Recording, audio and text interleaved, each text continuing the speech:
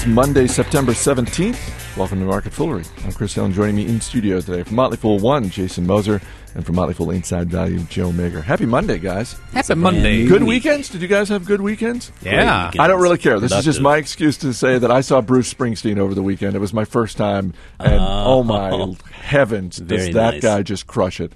Have you seen Bruce before? No. He's a performer. I haven't. I can only imagine. He's amazing. And what just kills me is he's a good 15 to 20 years older than me, and I have 1/10 the energy. What was the encore? There were a bunch of songs in the encore. There were maybe like 6 or 7 songs. He played for 3 hours and 45 minutes. Whoa. There you go. He's taking those jam bands to task. All right, let's move on from the boss. We're going to talk some Office Depot, Tesla Motors. We're going to dip into the Fool mailbag. But we're going to start with Apple because shares of Apple just shy of $700 this morning on the news that pre-orders for the iPhone 5 topped 2 million in just 24 hours. Joe Mager, were you among the 2 million pre-ordering an iPhone 5? I was not. I suspect I'll get one at some point. But, you know, like we talked about, it's going to sell incredibly well, even if skeptics were a little bit harsh on it. And I know, like I said, you know, there's a lot with the phone that Samsung has done before. So LTE, a bigger screen. There aren't a lot of epic innovations here like we've seen in earlier Apple phones, but there's a lot of demand for the brand of iPhone 5. People have been excited about it conceptually, and I think you're definitely seeing that. And, you know, it's a great phone, and it should sell well, and it's clearly off to a great start. Jason, one of the things we talked about on Motley Fool Money recently was, and this seems to point in that direction, that Apple is certainly known for its design and the look and feel of the products. But when it comes to the operations and the logistics and the shipping and all of that sort of behind-the-scenes stuff that Tim Cook was responsible for when he was chief operating officer, this company seems to have almost no peer whatsoever. It seems like they're doing a pretty good job of just getting this stuff out there and into people's hands as quickly as possible. But, you know, I thought it was interesting to note just the demand for smartphones in general. I was reading where this research firm IHS, this is a story I read in All Things D, it's expected people around the world are expected to buy about 655 million smartphones this year. And this article was more along the lines of the demise of the PC, but I think it was really, you know, talking about the growing popularity of smartphones. And so Apple's doing a great job of capitalizing on their replacement cycle with this. You know, we kind of make jokes with when's the iPhone 20 coming out or whatever, but I mean, there's something to it. They add little bells and whistles, a larger screen, it's lighter, it's thinner. I mean, again, it didn't have the wow factor for me, but apparently 2 million people it struck in 24 hours, so... Joe, in terms of the stock, whether it stays at this 700 level, blows through it, or pulls back a little bit, I'm curious about Apple's cash because we talked for a very long time about, well, are they ever going to pay a dividend? And now they are. It almost seems like we're getting to the point pretty soon, and maybe it's not even till calendar year 2013 that people are going to start to ask, well, when are they going to up the dividend? Because I'm trying to think about the thesis for buying this stock, and even if you think it's undervalued, more phones. Yeah. I mean, that's the thesis. Is that it in a nutshell? Yeah, that's the thesis. Were you going to cut to what are they going to do with the cash? Yeah. I cut you off. Yeah, that's fine. I don't think they're going to be in a rush to do anything with it. Apple's a business that a decade ago, and it's easy to forget now, but the stock at some point was selling for roughly the cash they had in the bank. People had completely forsaken the business as, an operating one had no future. Michael Dell made that snarky joke about how they should just return cash to shareholders. What's funny is we laugh about that now, but at the time, it was actually a very reasonable question whether they should do that. And, at this point, I think they've learned from their experiences in the past. They're going to keep a big war chest, and they'll pay out more in dividends, but only at the point where they get way too much heat for it. They're not looking to make any... Here's the thing. I don't think they'll make any big acquisitions soon because they don't need to. At some point, though, they'll have too much cash, and they're going to start feeling some competitive pressure, and they might feel more inclined to go out and buy something to bolster the brand, not necessarily to grow, but to improve the experience and individuality of the iPhone itself. Shares of Office Depot up 8% this morning after the activist investment fund Starboard Value LP bought a 13% stake. Starboard CEO Jeffrey Smith said he thinks that shares of Office Depot are quote, deeply undervalued, Jason. Obviously, he has a self-interest in saying that, but no question. What do you think? Is it undervalued, or is this one of those situations where it's undervalued for really good reasons? Yeah, I mean, I tend to fall on the side of the value trap argument here, and it's not just Office Depot. I mean, Staples is another one that I'm not too terribly enthusiastic about. Staples is considerably bigger than Office Depot. If you look at the store footprints today, Office Depot has around 1,260 stores open, and Staples is almost 2,300. Now, it's worth noting that, I mean, one of the stipulations of this position was that Office Depot really needs to reduce its size. And I think you're looking at the same kind of thing that maybe Best Buy is going through right now. And the biggest problem out there is just the online competition between places like Amazon, Walmart to a degree. And if you look at Office Depot's stock and sales over these past 5 years, and the stock is down about 85% over the last 5 years. And if you look at same-store sales are dwindling. Sales per square foot are down almost 20% over the past 5 years, which is another indicator. And also gross margins keep on taking a hit, which means they keep on cutting prices just to get stuff out the doors. So these aren't businesses that I'm very optimistic about. I mean, I tend to see the online space as the way to really go here. Joe, and it's not to say that OfficeDepot.com. It's not to say that Office Depot can't get in there and make some hay with that online space, but really they're really behind on the curve there. With Amazon has already done so well, so it's going to be really a tough uphill climb. I will say I've seen Jeff Smith speak before. I saw him at the Activist Investing Conference last year, which was a very small niche group of folks in attendance.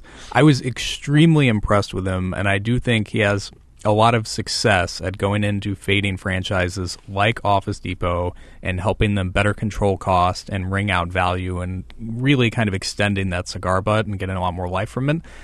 That said, he's definitely biting off a lot here for all the reasons that Jason said, and it's not like these guys have been standing still. I looked at their P&Ls, and they've cut SG&A, basically their overhead cost, by 18% since the peak. So it's not like they haven't already been cutting staff, cutting their footprint. So I think he's going to find it tough to get in there and make a lot of change. Well, let's do a quick survey here. Let's do a scientific. When was the last time you went to an Office Depot? I don't even remember. Yeah, see, I don't either, and that's just it. I mean, even with school starting back up, and we were talking about this before taping, our school system has this thing from Educational Products where you can order all the supplies that my daughters needed for their school supplies, so they just send it right to their classroom in a nice little package. So I never even had to step out of the door to get the stuff, and so I think that you're going to see this type of thing being offered more and more, and maybe Office Depot needs to step in there and offer something like that if they don't yet. But there's no question there that big box in general is facing a lot of headwinds, and Office Depot and Staples to a degree are just some of the casualties, I think, here. Joe, I just want to broaden it a little bit to activist investors, because on the one hand, I could see if you're a shareholder of Office Depot and you see this news, you're probably happy, not just because your shares are up, but here's someone presumably with a track record of success. On the flip side, they, just like not every investor is great, not every activist investor can be great at their job. What's like one or two things to look for shareholders when they hear that an activist investor has just taken a stake, whether it's someone running a fund or an individual, whatever it is? What are one or two questions to ask about that person? Well, it's almost always a short-term positive, because if nothing else, having an activist comes in highlights that a stock is cheap or at least really out of favor. You want to look at, especially if the activist is coming in and suggesting some very large sweeping changes and they want to be more operational and hands-on, you want to see if they have success with that historically, whether they've gone into tight situations and helped turn it around. Because it's one thing to come in and suggest that you change the capital structure, which is more a financial engineering move, where you might say, we can take on more debt, let's buy back shares. That's one thing, and that's something financial nerds like us get. But we don't have a lot of experience running companies, and it's another to go in and say, we think we can cut our footprint here, X, Y, Z, and that's a lot more difficult. But the guys who can do that, or in the case of like a Bill Ackman, find talented people to come in and do it for them, that's something interesting. But, even Ackman, a wonderful activist, great investor, has clearly, made several mistakes. He messed up with Target, and JCPenney has been a total mess, even though he brought in Ron Johnson, who everyone agreed was a great hire at the time. and that's not working out so well. Still like saying Ron Johnson. Shares of electric automaker Tesla Motors up more than 5% this morning after the stock got an upgrade from Morgan Stanley. Joe, speaking of short-term positives, obviously that's a good thing for Tesla Motors. Presumably, you've got this large investment firm upgrading the stock, but on the flip side, that doesn't do anything to really change the underlying business whatsoever. No, but Tesla isn't really my cup of tea. It's a total rule breaker business. I can't count on you to defend Morgan Stanley's upgrade? No. In fairness, though, I do think the guys at Morgan Stanley, the auto analysts, are very sharp, so I do take their opinions seriously. But in Tesla's case, it's definitely a very high-risk, high-reward outcome where they're either going to hit it big or they're going bust. They do have very smart leadership, and I saw recently that they've boosted their production now to 100 vehicles a week, which for a GM or a Toyota is peanuts. But for a growing business, that's a nice step, and especially given that they're trying to make so many components from scratch, that's impressive. And, like I said, it's going to be a total hit or miss. I think odds are it's going to be a miss, but if it does hit, then it'll be a home run of a stock. Jason, clearly one investor at Tesla Motors is doing his part to try and level the playing field, or not even level the playing field, basically get the big three automakers in Detroit out of the competition, because Tim Draper, who's a venture capital guy who's a shareholder of Tesla, last week said that the big three automakers should just admit defeat on electric cars. They should just, start focusing on flying cars, and they should just get out of the way and let Tesla do their thing. I'd love to pit Draper up against Alan Mulally and see what Mulally had to say to him about the Ford Focus Electric, because I know Ford is certainly very, very amped on their on the Focus Electric vehicle, and I think that's probably a little bit more grandstanding for Tesla's cause than anything else, because I've been a big supporter of virtually every kind of alternative energy that can help us progress in the transportation. I don't think it's just going to be electric. It's not going to just be gas. It's not going to just be natural gas, but it's going to be a combination of a lot of things. And so you're seeing that through companies, particularly Ford. I know they're focused big time on the Focus Electric and with the different types of other vehicles they're putting out, their alternative energy vehicles. And so to say that Tesla is going to be the only one to really make the electric vehicle work, I think is a little bit naive. You can always drop us an email. radio@fool.com is the way to get a hold of us. Email from Chris in Hamburg, Germany. He writes, sticking with the car theme, he writes, any thoughts on Ford Motor? I did quite well with them a while back because I had put $1,000 behind my conviction they wouldn't go into bankruptcy. A few weeks back, I was thinking about going back in when I saw them around $8, and now they're around $10 a share, but I don't have a feeling for how much potential there is right now. Jason, when I checked right before we walked in the studio, shares of Ford trading at about $10.40.